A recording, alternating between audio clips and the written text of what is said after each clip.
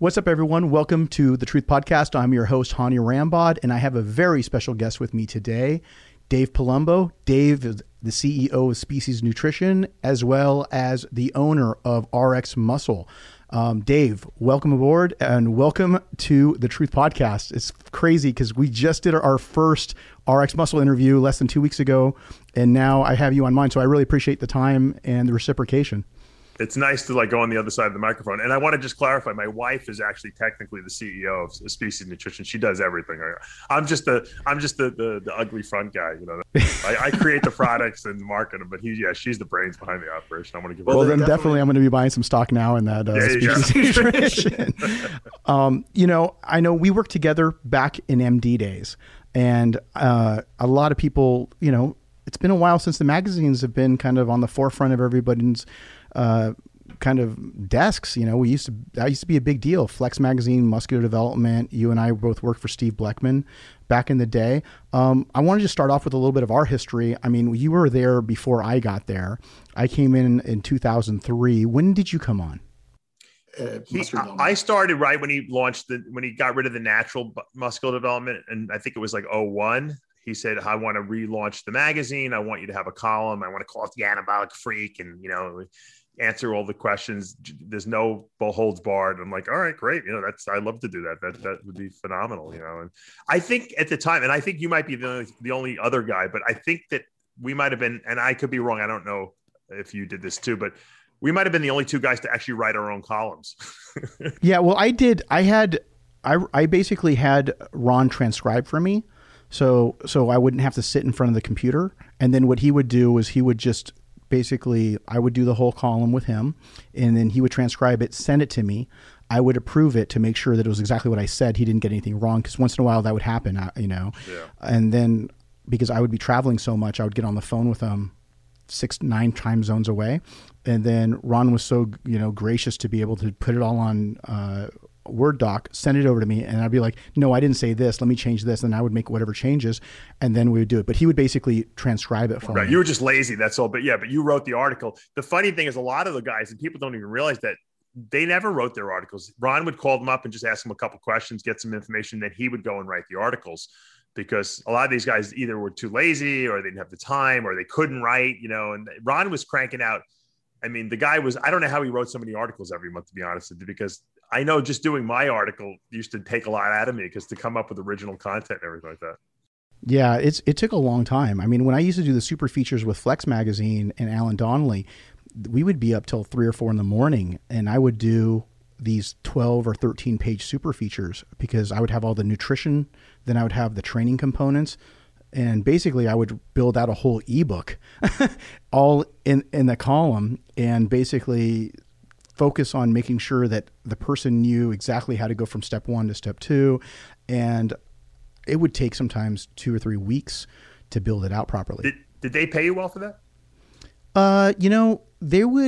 There was a lot of things that I did. I would either get a check, or I would get something like in a barter system at the time when I first started eVision. And I would turn around and I would say, hey, look, can you just give me a page or two ad space, which was very, very expensive at the time. I mean, yeah, $7,000, right? Something like that. Mm-hmm, yep. I mean, I think with the discount. Yep. And then if you really, put the screws on them, maybe 5,000 or 6,000. But yeah, on average. So that's $10,000. I mean, you got 2 pages. That's $10,000 an article. Yeah. I would get anywhere from one. Yeah. Yeah. So whenever I would do something along those lines, it wasn't on, I did muscular development for 10 years straight. So that was over 120 months straight of the Pro Creator column. It's a lot. Yeah. I did 01 to, I guess, 09 when I left. So that was, about 8 years, it's a lot of columns, Yeah. And then you were the enemy. And then I was the enemy, right? Yes. You were the enemy. It's amazing how you go from the good guy to the enemy so quickly. Oh, man. But yeah, so anyways, that's a lot of the history from back in the day when we did these articles, and it was a really good time. And now obviously everything's switched over to the internet and everything else. And what I wanted to do is basically, the big news right now is this whole thing with the thyroid. Can you explain to the listeners, everyone online right now, you obviously have a very immensely popular channel. You have, lots of people that listen to you, and you mentioned some things going on with your health. Can you elaborate on that a bit? Yeah, it's interesting because my mom passed away from cancer when I was 14. Her father, my grandfather, died of cancer, and my grandmother died a little much later, but also of cancer. All the same kinds, Dave? Were those the same kinds? Yeah, all different types. One, my grandfather was like liver. My mother was pancreatic. My grandmother had lung cancer. Her sister, my mother's sister, had breast cancer. So, I mean, it was like a bunch of different cancers, but that's like one side. And then my Italian side of my heritage, they live forever, pretty much. They just get a lot of little, annoying type of things that happen their whole life. But so I always said, look, I will not pigeonhole myself into any kind of a job that I don't enjoy, which I'm going to have emotional pain or anguish because I'm not really liking what I'm doing, because I'm going to get cancer and die. That was my thought process. And that was one of the reasons, not the only reason, but one of the reasons why I left medical school, because I didn't enjoy it anymore in my third year. I didn't like working in a hospital. I said, this is not something I want to do. I don't care. I'm not dying young of cancer. That's not going to happen to me. I'm not allowing it into my wheelhouse. I'm going to eat right. I'm going to train. I'm going to work out. I'm going to be healthy. And that's it. So I didn't think I'd ever even be confronting that possibility of that. Now, I don't know if I have it or not. So I went for a routine scan of my heart because I have an enlarged aorta. It's probably something that I can blame on my family, right? Genetics. And so they check it every year. And then on one of the scans, they found, oh, by the way, you have a nodule on your thyroid, even though your aorta is actually perfect. So I'm like, great. All right. But, now a lot of people would never even follow up with it. They didn't recommend any follow-up. It just happened to be on the report that I always read my own reports. I'm sure you do the same thing, because I don't trust these people miss things and stuff like that. And they don't tell you, they think it's, so I'm like, you know what? I better get this thing scanned just to rule it out. I know like people get thyroid nodules all the time, and that's just the way it is. I'm like, all right, whatever. So I go in there and I get scanned. The woman scanning me, she's like, oh, don't worry. Don't even, I see these all the time. It's probably nothing. This is what the technician is telling me. Right. So at the end of the scan, which took about 5 minutes, I said to her, so what do you think? Because I know they can't tell you, but I could always read their face. And she's like, oh, I really can't tell you, your doc. I'm like, I must be dying. Because usually they'll be like, oh, don't worry about it. You'll the report. I get back to my house. It takes 20 minutes to drive back to my house. The report is done already. I get a notification on my phone. Check your MyChart, the new test result. I'm like, that was the fastest radiologist report ever. So, and it says, they rate these nodules on your thyroid from 1 to 5, 5 being, the highly suspicious ones where they think you should get them checked out. So I was a 5. Rated a 5, which said highly suspicious. That the thing, I guess, was a little longer than it was wide, and it had some calcifications on it. It was only 10 millimeters. It was like 1 centimeter. It wasn't big, but right. It had some, some suspicious, features to it. So I said, all right, you know what? And they recommend a needle biopsy, so I'm like, all right, well, let me go call, and I got to call an endocrinologist now, right? I can't get an appointment with an endocrinologist. They want to see me in 3 months. That's the nearest appointment.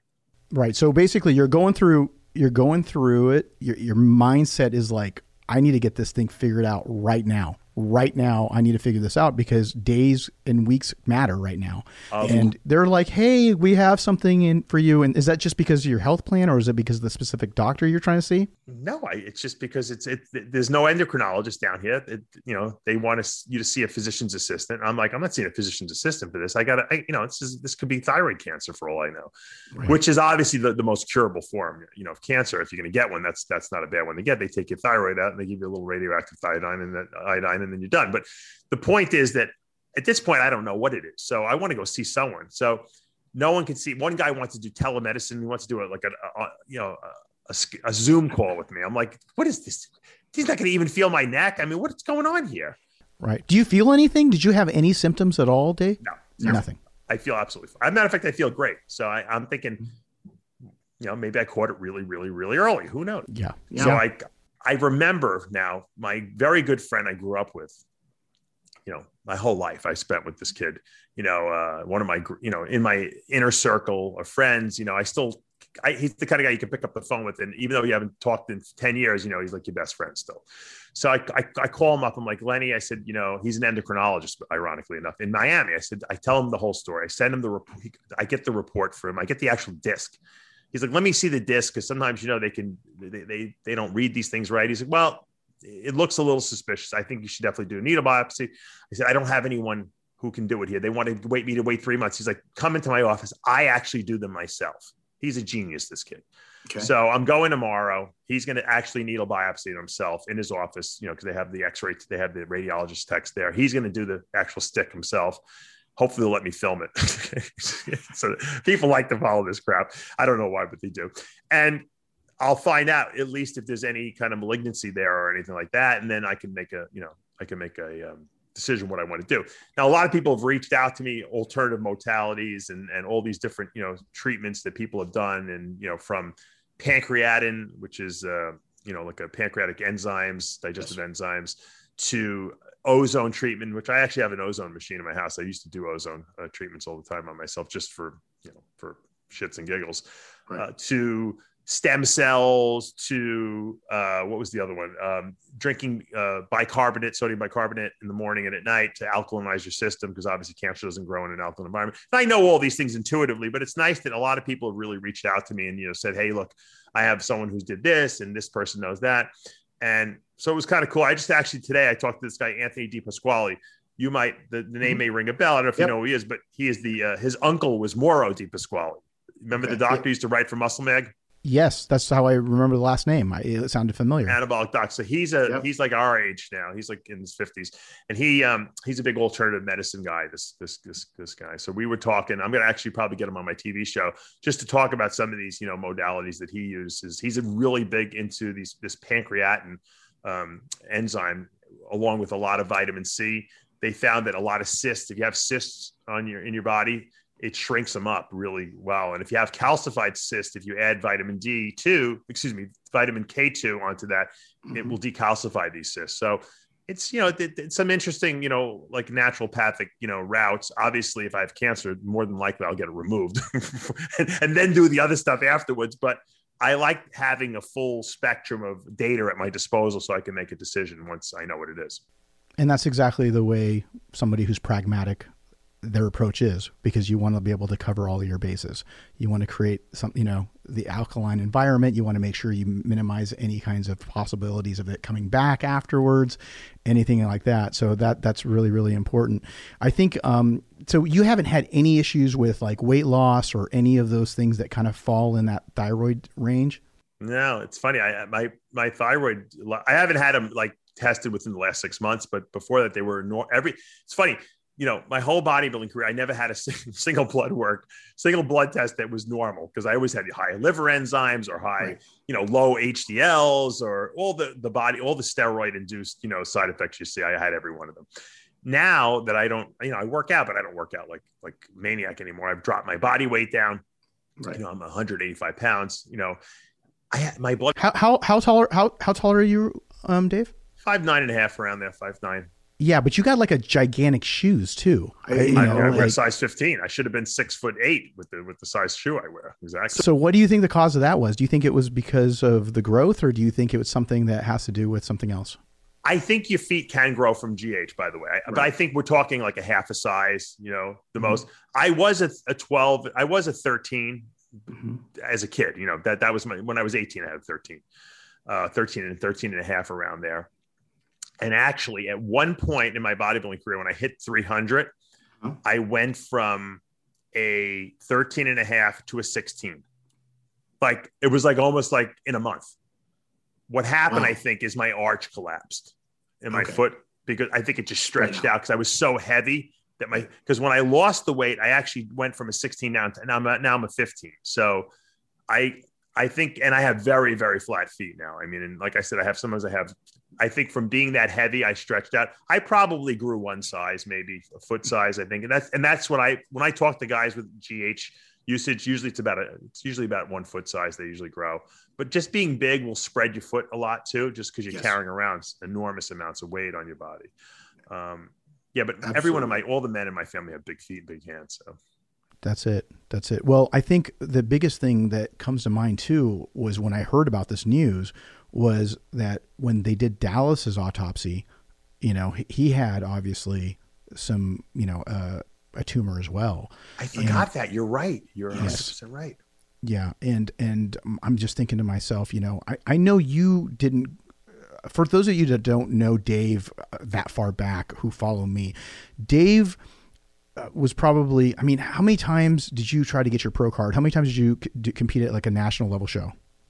Too many times to remember. That's how many times. Yeah, I had 2 second places, 2 third places, I think, and a couple 4th, 5th places too. Yeah, and they're all in the super heavies. So you know, Dave was a very, very big guy, and obviously, I think the last show you did was in the early 2000s. 04, yeah. It was in 04, and one of the things was that Dave would come in wickedly shredded, and I do want to talk to you about your diet concepts because that's something that I want to definitely talk about.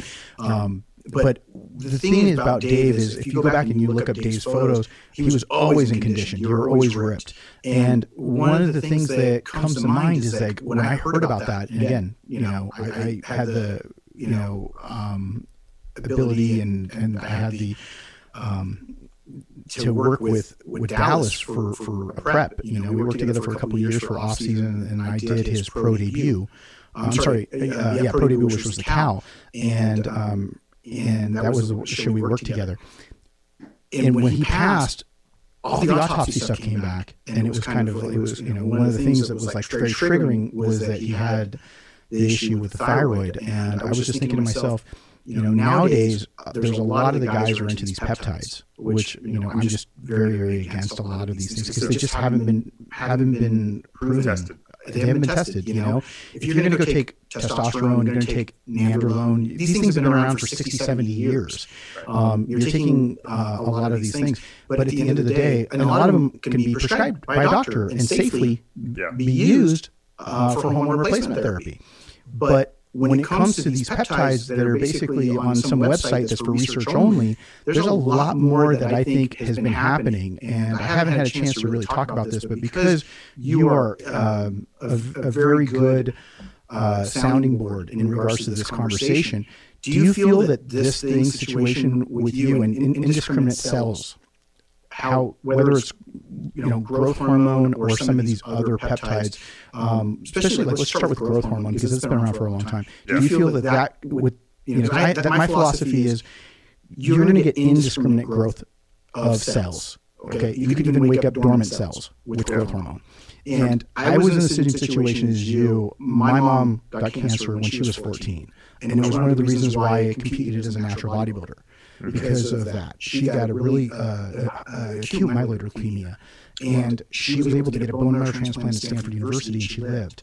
And it's just so. It reminds me of the situation you're in, but unfortunately, it sounded like your mother passed. Yeah, pancreatic cancer. Yeah, pancreatic cancer. And at that point, you know, we're at that 14-year-old age. It's a very, very fragile age. Sure.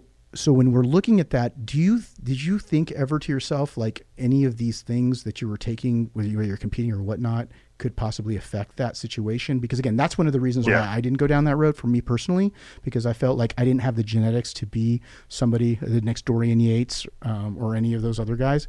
So for me, it was one of those things that, hey, look, I'm going to go ahead and stick to these natty shows, and I'm going to just take it as far as I can. But do you feel like, do you contribute any of these things that are going on with some of these people with some of that? Or is that something that has basically, have you had a chance to think about that?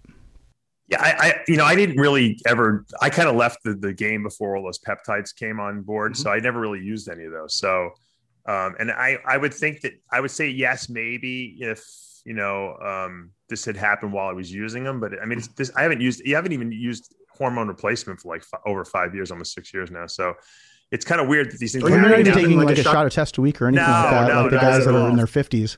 Yeah, it's funny because my testosterone came back. I have like a 500 testosterone, so I'm like pretty good natural. So nice. So you know what? I feel good. I think you see, because if I start taking like HRT, then I'm going to start like wanting to gain muscle, and so I don't want to get any bigger. I'm like, my blood pressure's good. I'm like, I feel really healthy at this level. I have good energy. That's why it's kind of weird that I had, you know, all these weird things happen. I think sometimes your genetics, you're just, you know, your genetic time clocks go off in your body, and you get old and things don't regenerate and fix themselves as well. And who knows, I always had like little like weird cysts and stuff like that I got on my body, so it doesn't surprise me now, the fact that Dallas had that thyroid issue. I don't know what could have caused that, but I'll tell you one thing. If you watch the interview I did with Boston Lloyd recently, he took some kind of peptide that was supposed to, incinerate fat cells, and it might have destroyed his kidneys. He's in like, he's got some pretty bad creatinine levels over 6. So isn't he like stage 3 or 4, like renal failure? Yeah, I mean, a creatinine of 6.5 is not good. No. Yeah, so you know that. I don't have to tell you. So I mean, and he attributes it to that peptide, and there is some data that shows that the peptide can be kidney toxic. So you're right. These indiscriminately pumping yourself full, these random peptides that are sold, the promise is everything from regenerating cartilage and this and that and fixing your immune system. You're a retard if you use it, because there's no one knows the safety data of these things. You don't even know if what you're taking is really that peptide, so right. It's scary, sometimes, with why would I did happen to watch that actually. And I saw that interview you did. So it's one of those things where I'll have my team link that interview, your interview on this, so that if you guys want to see it, because the point of this is that a lot of people sell a lot of bill of goods, and I don't understand why someone, whether it's Boston or anybody, would go and take these research chemicals and inject them into their bodies. I mean, it's one of those things. I know it's this false sense of so-and-so in the gym does this, or somebody on the Olympia stage does this. They don't, guys. I hate to tell you this, because Dave and I know we've worked with top athletes in the world. This is the guy trying to sell you something, whether it's a website, whether it's someone on Instagram, because now I even see things pop up on Instagram where they're trying to even sell research chemicals online now before they get shut down, because these guys are just fly-by-night companies that are trying to sell these things. And I saw the interview, and he said something that he was injecting it in his lower back and next to his kidneys. And it's known to be toxic, but it might incinerate fat cells. And again, it's just, and now his creatinine is 6. And just for those that don't have an idea of where creatinine levels should hover, for a bodybuilder, 1.0 to maybe 1.3. If you train really hard, it could be a little bit higher than that. But that's where your creatinine levels, and then if you're a little higher than that, maybe you had a hard workout, or maybe you're taking creatine monohydrate and can show us a slightly elevated number. But again, that's like 1.5, 1.6, nothing much higher than that. And that's with a hard workout with creatine being taken. When you start going into 2, 3, 4, and what you said was he was at 6 point what? 6.5. That is like, hey, well, you better sign up for, dialysis soon and all of that. So that's a shame. And I guess my whole thing is, I know you did a couple interviews. Did he regret it, or was it just like, hey, I did it and I thought I got the best out of it? Because now I'm just curious because you brought it up. I'm sure he can't be happy about it, but it seems like, he's got this attitude like, well, I'll just go on nightly dialysis and I'll just compete like Don Long did. Like sometimes he doesn't, sometimes he doesn't make sense to me, but hopefully, look, I pray, I say a prayer from every night, because I really love the kid, and he's a really good guy. Yeah, he's a Bay Area kid. He used to work up at one of the stores up here in Northern California. Oh, that's right. He's from up your woods. Mm-hmm. You must probably knew his dad, John Lloyd, right? No, I didn't know him. I knew him because he worked at Ken Talley's store, and I would see him in there. Yeah. I would see him. Really good kid, but he just sometimes doesn't make the best decisions. He likes to use himself he likes to do the Dan Duchaine route, test out all these crazy compounds. The truth is, and you and I both know this, that anabolic steroids and GH and IGF-1 to some degree, you're not going to get any more significant growth from taking 400 different peptides with it. These peptides don't really work. The reason why people use them, and you and I know this, is because they're readily accessible. You can buy them. So people think, oh, well, I can't get GH and I really can't afford it. So I'm just going to buy all these GH releasing peptides, and I'll take 900 of them because they're cheaper, and I'll just get the same result. Well, first of all, you don't get the same result. Secondly, when you take that high a dosage, you're stimulating your pituitary gland. But when you take them in such high dosages, you're actually stimulating other parts of your pituitary gland too.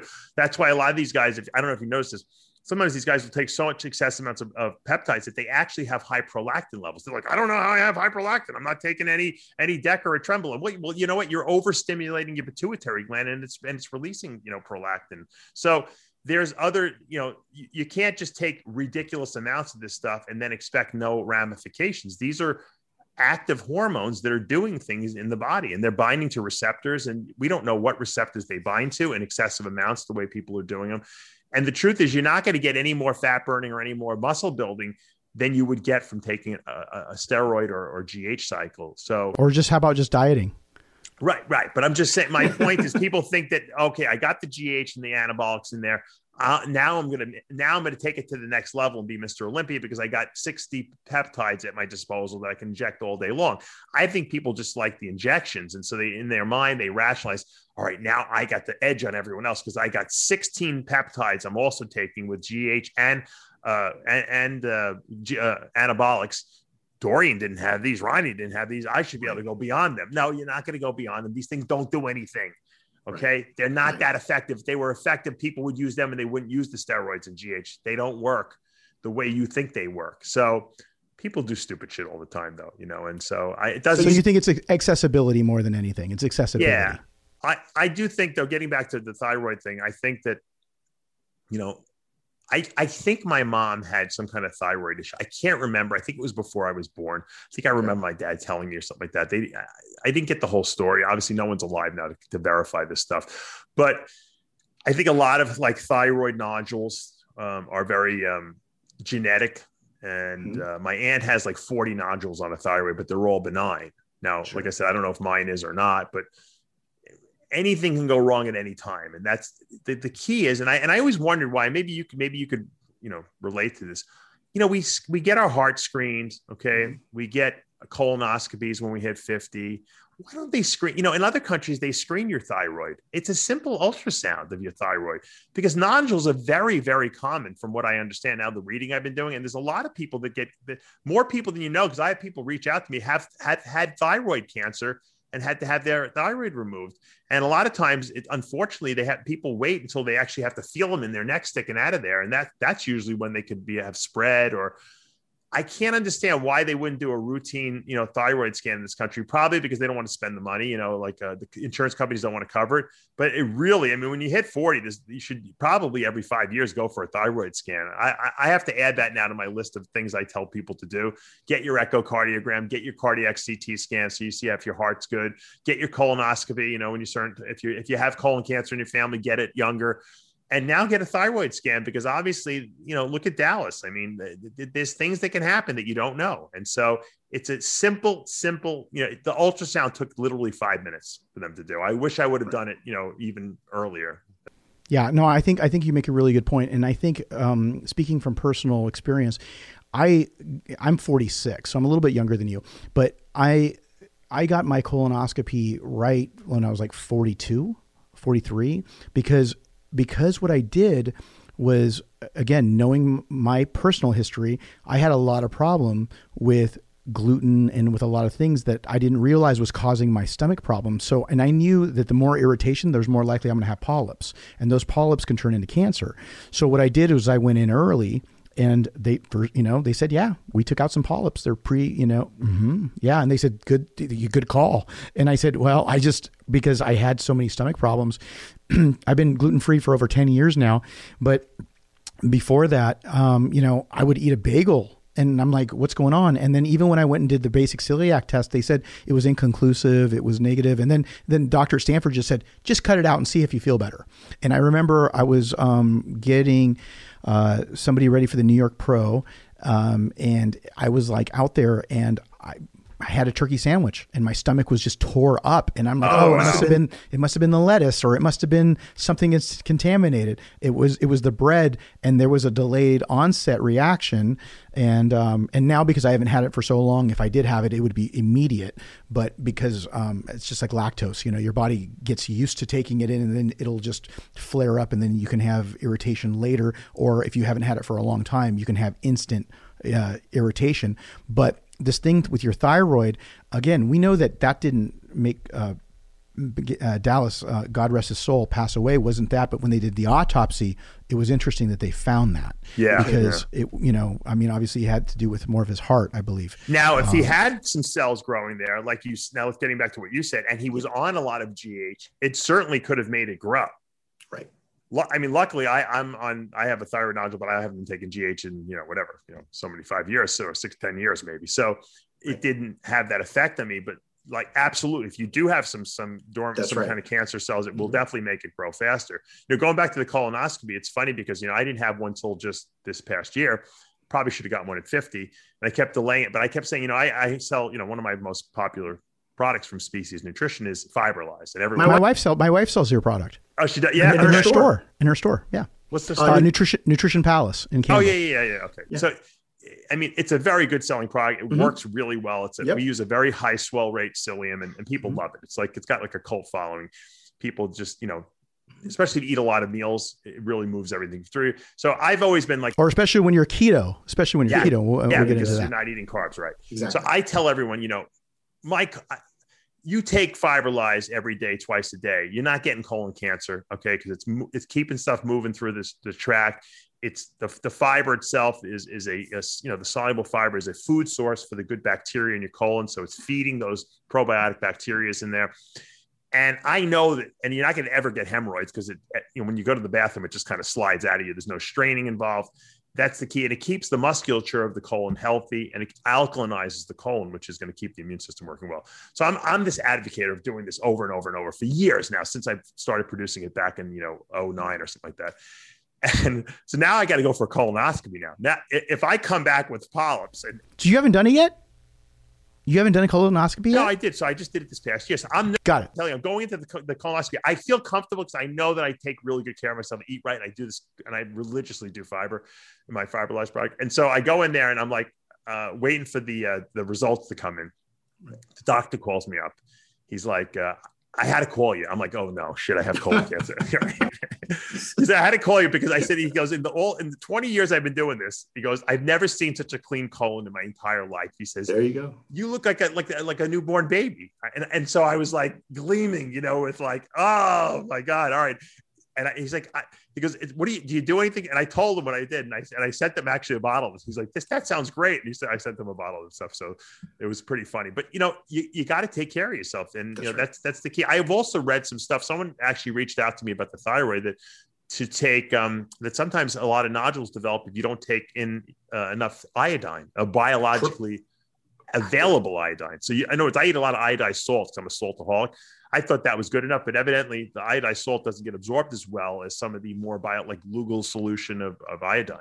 Yeah, I have heard that as well. Again, it's one of those things where it's just like the alkalinity thing. It's like, how much would you have gotten it if you were more alkaline, or you can't? Because I remember some of the other athletes. Centopani was really big on the alkaline water and everything else. Yeah, I think I got him into that. Yeah, a little bit. Yeah. Yeah, so I think that was the thing. But one of the things is, iodine and bioavailable salts are really, really one of those things that I've heard the same thing. But going back to the blood work, just so people know out there, because I think we should touch on it, because I haven't gone into my program at all, and I think this is a good segue into it. When I have my athletes go through and do blood work, we want to do a full chem panel, right? So we want to do a full chem panel. We go through a full lipid panel. I go through a homocysteine as well as a C-reactive protein panel, which is going to also show for inflammatory markers. So what we're doing is we're trying to make sure that, your chem panel is going to check everything from your blood sugar to make sure you're not pre-diabetic or diabetic. You're going to make sure your creatinine and everything is all on point. And again, we're not doctors, guys, but we're just trying to help you work with your doctor to make sure that as you're putting, everyone knows out there that I'm a big car guy, I'm a big track guy. You're putting miles on the car. You want to make sure that you're tuning it up and you're making sure that you're not going to blow a head gasket, especially if you're running it hard and you're and rough in terms of in the gym, or if you're actually starting to do hormone replacement therapy. You want to check your your liver is a part of that chem panel, and then your CBC to make sure your comprehensive blood to make sure that everything is good, and then the lipids, because like you said, HDL is a factor, because if you run antiestrogens, then your high density lipids tend to go down. So those are things that exercise helps that. There's some evidence of niacin helping that. There's also some evidence of just cardio also helping that as well, and some omegas. Mm-hmm. Yeah. I found with relation to the HDLs, ironically enough, that and I've had a few cardiologists confirm this who are like more advanced thinkers. If your LDLs, which are your bad cholesterol carriers, okay, those are I call them the litter bugs of the body. They kind of travel around the body in the bloodstream. They dump cholesterol like a litter bug would throw litter out of a car window. And then the HDLs are kind of like the vacuum cleaners that kind of go around and kind of suck them up, right? If you don't have a lot of litter bugs throwing crap all over your body, it doesn't matter if your HDLs are very low, because there's no risk of you having deposits. And that's kind of like been my whole bodybuilding career. When I would go for blood work, my HDLs were always low because I was on cycles of drugs, and mm-hmm. we know anabolics suppress them, but my LDLs were always very low, even though I ate McDonald's. I would eat McDonald's once a day, burgers and some fries once a day. Everything else was super clean, but mm-hmm. my body was just metabolizing everything, and my LDLs were always like under 100, 89, and they were always shocked. So I have zero coronary artery deposits. I've had cardiac CT scans. I have absolutely no deposits whatsoever. And my father had a quadruple bypass, but he smoked for 40 years, and he didn't eat great. So I truly believe if your LDLs are in order or in line and they're low, your chances of having a blockage are probably low. If you have a family predisposition to blockages, okay, you're going to have a much higher predisposition. You really want to keep an eye on those LDLs. And the best way to, believe it or not, naturally lower LDLs would be a good soluble fiber supplement, believe it or not, mm-hmm. really dramatically lowers LDLs, and essential fatty acids, yes. like omega-3 fish oil, evening primrose oil, stuff like that. Yes. I make a product called Omega-Lyze. I give them the Omega-Lyze and fiber-like combination, and I see those LDLs go right down. So as a bodybuilder who's going to do cycles, you're going to have a very difficult time bringing HDLs up. Like you said, nothing really brings them up. Exercise a little bit, supposedly a glass of red wine or niacin, but they don't really see anything significant. But the trick is, if you can keep your LDLs at the normal level, you really don't have to worry about it. Yeah, and the other thing that I also have noticed is making sure you don't overuse the antiestrogens, because the antiestrogens will bring down your HDL. So unless you absolutely need an antiestrogen, don't use it just because you think you're doing it. You're doing yourself a favor. You're actually going to create more issues with having a low HDL and a higher cardiac risk issue. So you've seen, I'm sure that, but I know there's some gurus. I'm not going to mention names. I know guys that put people on like 5 milligrams a day of Arimidex, which is insane. That's 5 insane. Milligrams a day. That's nuts. That's crazy. I mean, you know who they are. I do. Yeah. Oh, you know who they are. Yeah. Very well. What are their initials? No, I'll tell you after. But I'm saying because that's just their protocol the last couple of weeks. I mean, that they do that. I mean, you need estrogen to sensitize your androgen receptors, and they don't work. And for sex drive purposes. So I don't know why people think that if you go from that, you need to have zero estrogen to be hard on stage. It's unnecessary. No, 5 milligrams of Arimidex. That's equivalent to, for those of you that are listening, that's equivalent to 5 doses a day. So that's 5 tablets a day. That's crazy. But yeah, I think a lot of now I'm curious. I'll ask you afterwards who does this, because I don't know what everybody else does, but you tend to know.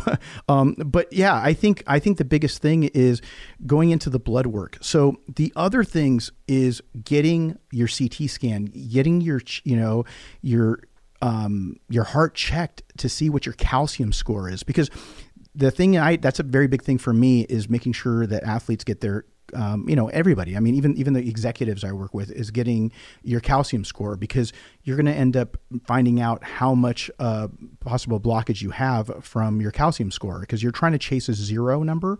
But as you get older, your deposits can start to calcify, and then it becomes an issue. So then what you want to do is you want to be able to be really cognizant of it. And then the other thing that Dave also mentioned was the fact that his LDL was very, very low, but you could eat perfectly clean clean and have high LDL if you're just genetically have problems.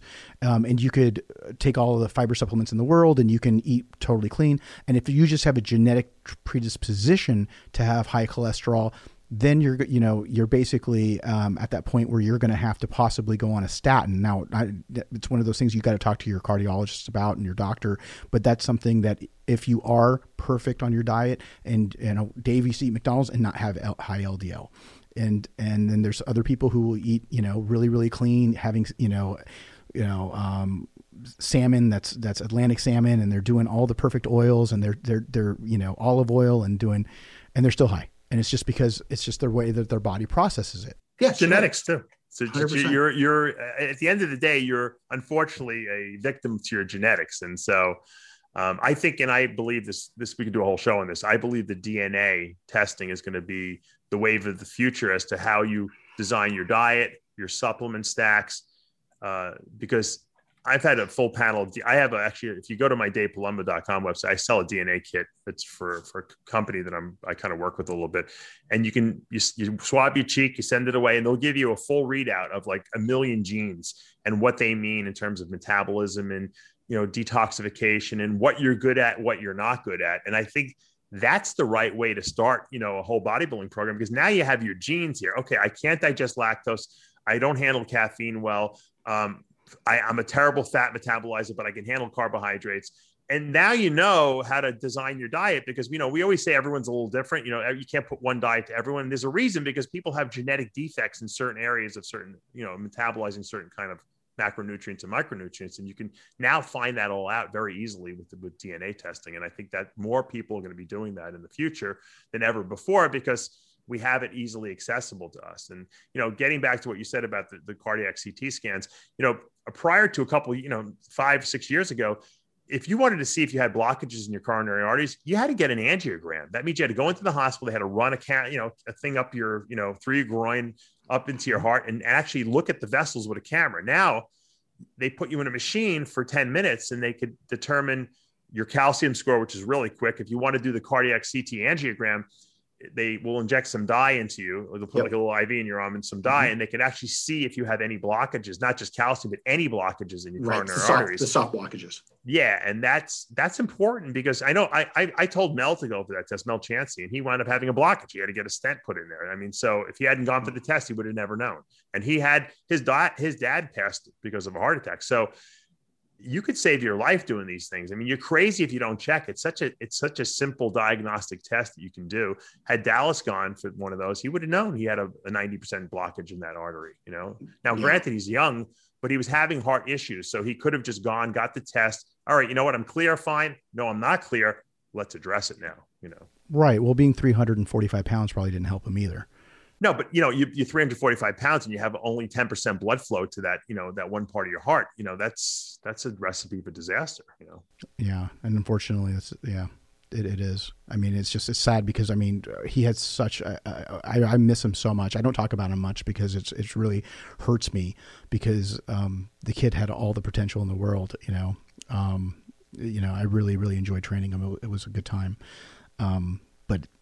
He died so early, and he could have been the next Jay, Yeah, he could have. And you know what? The weird thing is that he had symptoms of it in Australia. Something happened. I don't know. That's what I heard. Yeah. He was having problems. And you know what? All he had to do was go get checked out. And you know what? If his death, his death should not go without sending a serious message to the bodybuilders out there that you have to get checked, because you just don't know.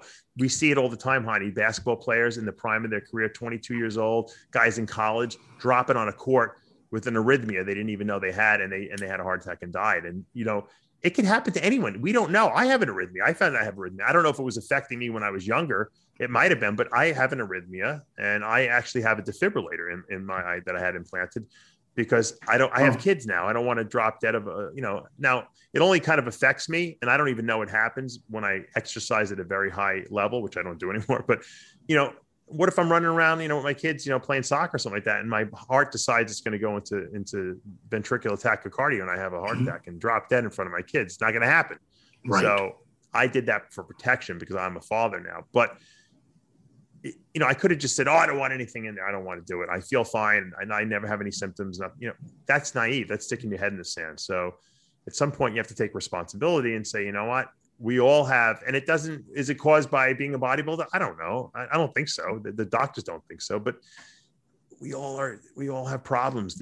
Everyone has health issues, whether you're a bodybuilder or not. And if you stick your head in the sand because you don't want to deal with it, when tragedy strikes, you have no one to blame but yourself, really, and unfortunately you'll be dead, and it's going to be your family and your wife and your kids and your parents, or who, if they're alive, those are the people who suffer, and absolutely. A lot of this stuff is unnecessary. When I hear about suicides, in our industry, it gets me really sad because I know these people just needed help. If they would have gone to someone and seek help, maybe they would have been able to avoid having to, do that type of thing. And, that's why I think it's important for podcasts like yours and mine, where people respect our voices and, the experience we have. If we can help one person here, one person there, then you know what?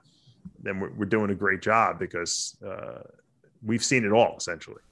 No, and I really think that that's the case because what happens is you have so many of these, fly-by-night gurus. And that's why I hate the whole word guru. I'm a coach. I'm not a guru, but if you want to call me that, you can. But we're trying to basically level out the highs and lows and try to make sure that people take care of themselves and make sure that they are pointing in the right direction in terms of information, but they're also not going off the reservation because, again, it's so easy to go down that road with the wrong person, and then you just go down that road of that's just filled full of just really pitfalls and just broken dreams, because you need somebody to kind of balance you out, kind of like the situation with Boston Lloyd. I think, if he had somebody there that he really trusted that said, hey, look, man, pump the brakes. Don't use this shit. What are you doing? Stop. He wouldn't listen anyway. He wouldn't listen. You don't think if he had a mentor early on? I tell him all the time. I'm always giving him advice. Well, you did work with him. Yeah, you've been working with him for a while. You did. I don't call me up and ask my opinion, but he likes to test things out. I don't know. He's like very and even though you tell him no, he still just does it. Yes, he'll do it because he's like, it's like telling your kid you can't don't climb on the couch. As soon as you tell them don't climb on the couch and you walk out of the room, they're going to climb on the couch. It's inevitable. Right. That's just the way it goes. And the thing that worries me is there's a lot of new coaches out there. I run a course, The Secrets of Becoming a Diet Guru, do it about every quarter. And I train people on how to write diets, and I educate people on supplements and diet and responsible use of anabolic steroid cycles and stuff like that. And, a lot of coaches take this and they really get a great, benefit from it. But I see a lot of coaches out there, and Hani, and you could probably, attest to this, that do very risky things with their clients. Yes. From diuretic usage to high dosage of anabolics and GH and crazy insulin protocols and stuff like that. And that you and I know it's not necessary to do these things, and doing these things are not going to make the person better. But these coaches like to do it because the sensationalistic aspect of what they're doing and telling their clients to do makes these people think that they got some kind of secret knowledge and that they might know more than Hani and Dave, though, because look, their dosages are higher and it sounds sexy and rock and roll. But the bottom line is that it's very dangerous. And that's, I've seen people killed with high doses of aldactone, and I'm not going to mention names, but we saw a couple of competitors, at least one pro competitor, die within the last 2 years because they were taking ridiculously high amounts of aldactone. How much were they taking? Like 250 milligrams a day. Oh, geez. Yeah. I mean, that's insane. Yeah, that's crazy. Why would anyone do that? I mean, you got to be a freaking nutcase to prescribe that. So 250 these things worry milligrams. me. Yes, these people, because these coaches and these guys don't know the ramifications of what they're telling people to do because they don't know the science of what they're telling. Do you think they're just experimenting? They're just kind of using them as kind of human guinea pigs? Yeah. I think that's exactly what they do. The old Dan Duchaine method, trial and error with someone else's help. That is scary, and I think a lot of people need to listen to that, who's listening to this right now, that hey, don't be a guinea pig to this, because at the end of the day, I think it's your body. That's what you're going to have. Sensationalism. I mean, that people literally use these crazy things, and they'll use, how many times I've ever heard to go, hey man, I would be in Kuwait or I would be in Dubai, and they would say, hey, this is what I heard Jay did, what you did with Jay in 2009 or this or that. I go, Dorian was doing this. Yeah. That was the old thing when we were coming up. Dorian did this. Yeah, Dorian did this, and that's how Dorian grew. And you talk to Dorian, and he'd be like, what is that? What does that mean? Dorian didn't even know what IGF-1 was. And I heard Dorian was slamming IGF-1 back in the day. That's how we got. That's right. That's right. And I've talked to Dorian many, many times, and it's one of those things. He's in the same, he's in the same wheelhouse as us. It's just more is not always better, because, he's actually saw a decline in what he looked like when he went too high with things, and it's just one of those things where you have to balance it out. Going into the rest of the health things. Again, I talked about inflammation markers because I like, certain ingredients that help. You're talking about some of your products, but when it comes to the other types of blood work, is there anything else that you guys go over? Because I do think that after this podcast, I do think it'd be wise for people to go out there and say, hey, maybe I should have this thyroid checked, do a quick scan like you would a colonoscopy, go and get, just like you're getting your heart checked. Because, when you go out there and you do your EKG, your cardio, you're doing a cardio stress test, any of those things, when they turn around and they're seeing that there could be issues, they put you on, a treadmill and they put a cardio stress test on you. Well, this is one of those things that I do think that people should, because it's starting to pop up a little bit more and more. And I don't know why people aren't talking about it more. So I do think it's something that should be done, because it is quick, it's effective, it's non-invasive, it's nothing crazy. It's not like you got to go in there and do check your bone marrow or What, honey? These athletes are in such good shape that a lot of times they could pass a cardiac stress test and they could have a blockage in their artery and they would get through it because their bodies have compensated so much and their hearts have compensated that they can get through it. The cardiac CT scan is the way to go, or CT angiogram. That you're a nutcase if you don't go do one of those every 5 years, because you know what?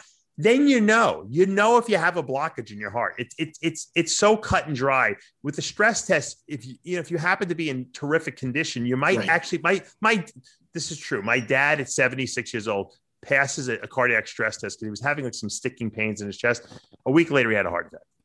Okay, and he needed a triple bypass or quadruple bypass. So, and my dad was 76 and he didn't do any exercise and he passed the stress test. So if they didn't have them back then, if he would have gotten an angiogram or something like that, or they would have done something like that, he would have known, oh my God, he's got 4 blockages. Let's go in there and either stent them or, at this point. I just think a lot of people don't want to know. I think just even getting blood work for most of those people, they don't want to even just do basic blood work. Right. Because then they know, whoa, I have to stop doing stuff.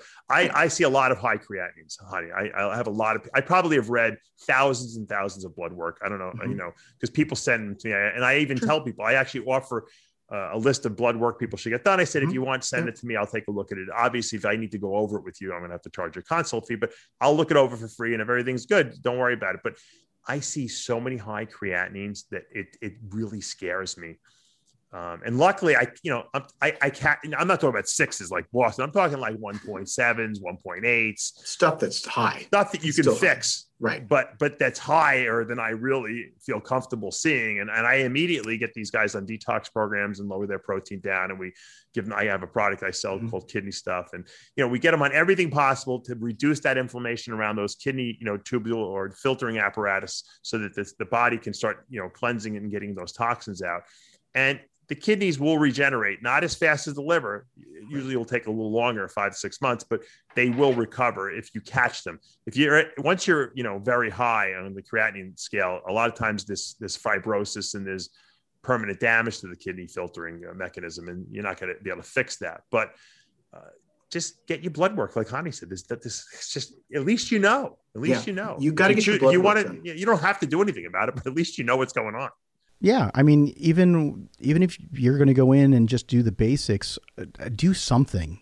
I mean, if you really want to be comprehensive, do everything we talked about. Go in there, get your CBC, get your lipid panel, get your hormones done, get your total, get your free test. Even go in there, you can go check your prolactin levels. You can look at all of the different hormones so you can see. all of those things, DHEA, obviously I always have my athletes do their vitamin D levels as well, because a lot of them are very, very low. And so all of those things, especially now with COVID, making sure that's high, the vitamin D is super important. And also what I also recommend is a probiotic, is making sure the probiotic, because your gut health helps run your immune system. And so making sure, because we're getting hammered with constant antibiotics and pollutants every day, and nobody's eating 100% organic. It's impossible. So you're going to get into the food supply. You're getting these antibiotics, these animals have consumed, and then we consume them. And then what's going to end up happening is it's going to kill your good bacteria. And that's why I'm a very big advocate of adding a probiotic in, as well as I don't eat enough greens. So I came out with a greens product, and just like you came out with your stuff. Yeah. Evo Greens. And there's actually a probiotic in there as well. But the point is that we make products that we take, right? Because that's why we came up with them. Yeah, exactly. Because we take them and we're like, hey, instead of not necessarily profitable, but they definitely are necessary. That is very true. That is very true. There's a lot of stuff on there that's borderline. Probably accountants look at us going, what the hell did you make that? Yeah, why'd you do that, right? Exactly. But at the end of the day, when it comes to supplements and when it comes to blood work and when it comes to all of these things, you want to do these things. And it was good that you were able to find this off of another test you were doing for your heart, and you were able to find the thyroid issue. And the other thing is about your ketosis, and are you still pretty big? Because I know that you were always a big advocate on a ketogenic diet. Do you still advocate the ketogenic diets for your athletes? Yeah, with most men, I don't really start them out on a ketogenic diet unless they're like fat and really need to lose a lot of weight. Because then it works pretty effectively because it's faster. But usually with guys, I start them off on some days on protein and fat with no carbs, and then some days they're eating carbs and vegetables and protein. And then I alternate it around. What I find is when people hit a certain point, where you have to lower their carbs so much, they do better if you switch them into ketosis, because now the brain is using fat as a fuel source and their blood sugar levels are stable. They don't get mood swings and they feel better. And so not everyone ever goes to a complete ketogenic diet, but some people do eventually. The women, you used to do that though. You used to do that a lot with even your competitors back in the day. Oh no. Yeah. I did. Yeah, absolutely. Yeah, I don't do it as quite as much with some of the guys with the faster metabolisms now, so I find they just don't need it. But I liked it because it kept people, like I said, it kept their brain, functioning well. It took away cravings. Yes. People feel good. I have people that request it. They're like, Dave, I don't even want to do some carb days. Can I just do pure ketogenic diet? I said, yeah. I mean, that's fine. And my ketogenic diet is high protein, moderate fat. It's not like a high fat. It's not that medical ketogenic diet, which is not going to work for athletes, obviously. And with women, I always put them on ketogenic diets unless they have a ridiculously fast metabolism, which is 1 in 100 people. But the women do well in it because they don't hold any water, because when you don't eat carbs, you lose a lot of fluid. Women love being non-bloated. They like the fact that their brain is not craving carbs and sugars, because women tend to be sweet cravers more than men, I think. And they do really well on ketogenic diets, I find. And some days I don't even do fats with them. I'll go like protein and vegetables, because women what the problem is? These women weigh 120, 130 pounds, and they want to eat like a 250-pound bodybuilder eats. They want 6 meals. They want 6 ounces of protein. I'm like, you weigh 125 pounds. They said, you don't need that much food. So for them, if they're going to eat smaller quantities of food, fats tend to be a denser calorie source. So they feel more satiated on that. And they don't have cravings because their brain is in ketosis. So I find that, because look, let's face it. Why do people fail on their diets? Because they cheat, because they're hungry, irritable, So I find that if you can keep people from not being hungry and not having blood sugar swings, they're much more likely to succeed on their diet. And so that's why I use those. And I can assess the person I work with, what kind of mentality they have. If they're like a robot machine, I can give them anything to eat, and they're going to follow it, to the T. Then I can eat a morsel more. But if I give, I know the women I give, if I'm going to give them peanut butter, they're going to eat the whole jar. So yes. You have to understand. You have to assess who you're working with. But I do like the ketogenic diet. I don't use it on everyone, however. Okay. Yeah. Because I remember we had a discussion about that about 10, 15 years ago. And it was kind of a blanket thing you used to do back in the day. But now it seems like you've definitely adjusted to that. Which, yeah. Because everyone's metabolism's a little different too. And, I evolved. I wanted to, I think, prove a point how effective it was. And it did work. It does work on everyone. It does, definitely works on everyone. Right. Do you remember our conversation about that though? Do you remember what it was? Yeah, I think we had a debate on whether on ketogenic diets and something. I don't remember exactly the whole thing about it. Well, this was here, so we'll kind of go back a little bit. The key was not whether or not the fat loss was there; it was the muscle flatness that I didn't like. Because that was the problem I had, that you would lose a little bit of that three-dimensionality, because what would happen is it was really good to help with cravings and all of those things. But on the competitive side, you want to get to a person to a point where they're at least doing a carb cycle, because if you want a carb cycle, because you want to not be able to get so flat, because you won't be able to fill back up again, because 3 days of carbing up or 5 days of carbing up. So that was my whole thing about, it's great to get you striated glutes, but to try to stay full, it was something like that. And I think that was the whole thing about making sure that there's carbs that come in. What I found was that, once I get people, I like to get people in shape early. I know you do too. Once I'm in early, I can start feeding them more. And then I add carbs back in, not necessarily 3 days before, maybe 2 weeks before sometimes. Yeah. Likewise, a lot of times I'll give people burgers and fries and stuff like that now to fill them out as well.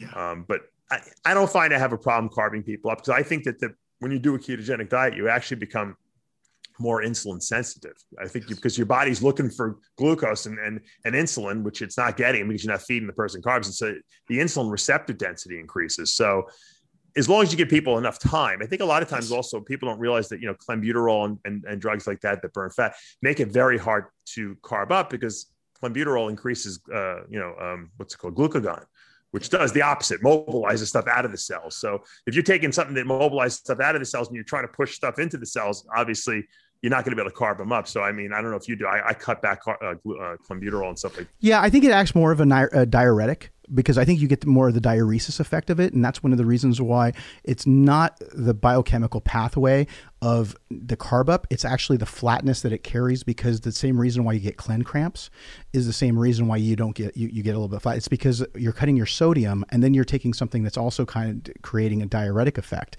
So I think that's more of the reason why you get flat by, you have to be able to onset that a little bit. I don't know if clenbuterol actually is a sodium issue as much as it is the electrolytes being able to cross the membranes. Because if you give diet tonic water, which is quinine to people with clenbuterol, it kind of cures the cramps, because it opens up ionophores, letting the electrolytes kind of equilibrate themselves better.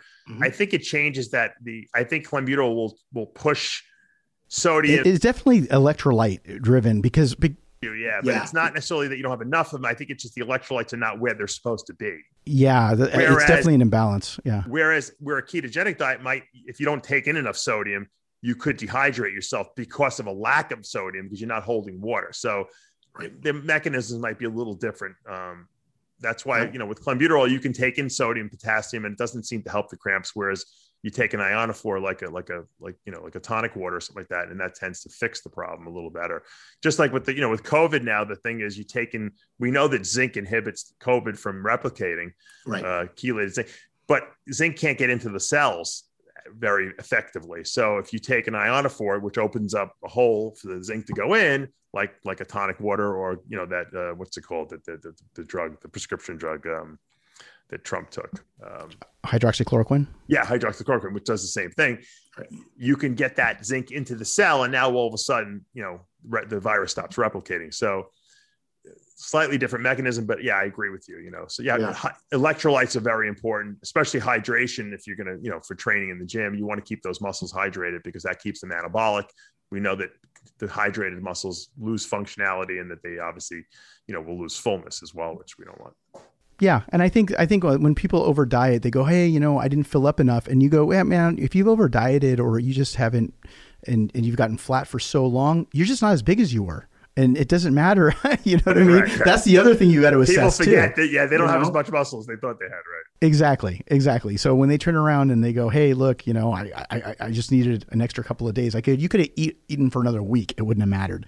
You're just not as big as you thought you were. And that's what happens too sometimes with some of these guys, especially the amateurs, when they turn around and they go, hey, I really want to be full and I want to be big. Yeah, well, you felt great because you drank a gallon of water in the gym 6 weeks out, and you had sushi the night before. So between the sodium and the water, you had this crazy pump going on. But all in all, I really appreciate you coming on and Thank you. And coming on.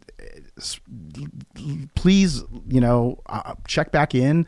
We want to follow this journey. We're going to go ahead and, like I said, we're going to put your link to your site up so that they can follow your journey both on your page as well. And we can, put together maybe a couple of Q&As for us together. We should do a couple more, maybe come back on the RX Muscle Show and we can answer some questions. Cause I think this is good conversation because people can listen to this while they're working out and they could actually get ideas and they could write notes to themselves. Hey, you know what? Let me check this. Let me test this. Because look, we've seen it all. You've seen a million athletes you've worked with. I've worked with a million athletes. I've worked on myself and you've done yourself, and experience counts for something. Plus we both have actually a degree in college, so we actually have a science background to kind of fall back on so that we're not just talking gibberish here and bro science. So people should take what we're talking about, I think, and take it seriously and apply it to themselves, because we're not just, wasting time here. This is valuable information that I wish I had when I was coming up in the sport, and I just didn't. There was nothing like this available.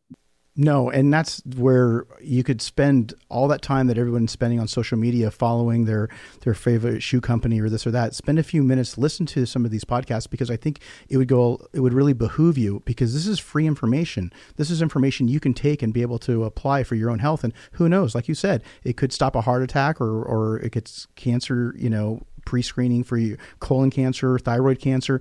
And again, you being open about this is really, really big, because it's going to allow people to create awareness. So thanks again, Dave. Everybody out there, just remember, please make sure you subscribe, comment below. Let us know what you'd like for us to do next on the YouTube. And if you're listening to this on iTunes, then go ahead and don't forget to rate the iTunes episode. And again, thank you so much, man. This was a great time, and we wish you all the best. And hopefully this is something that's really, really super either benign or curable. We'll be praying for you. And thank you again, Dave Palumbo, Hany Rambod, and that's the truth.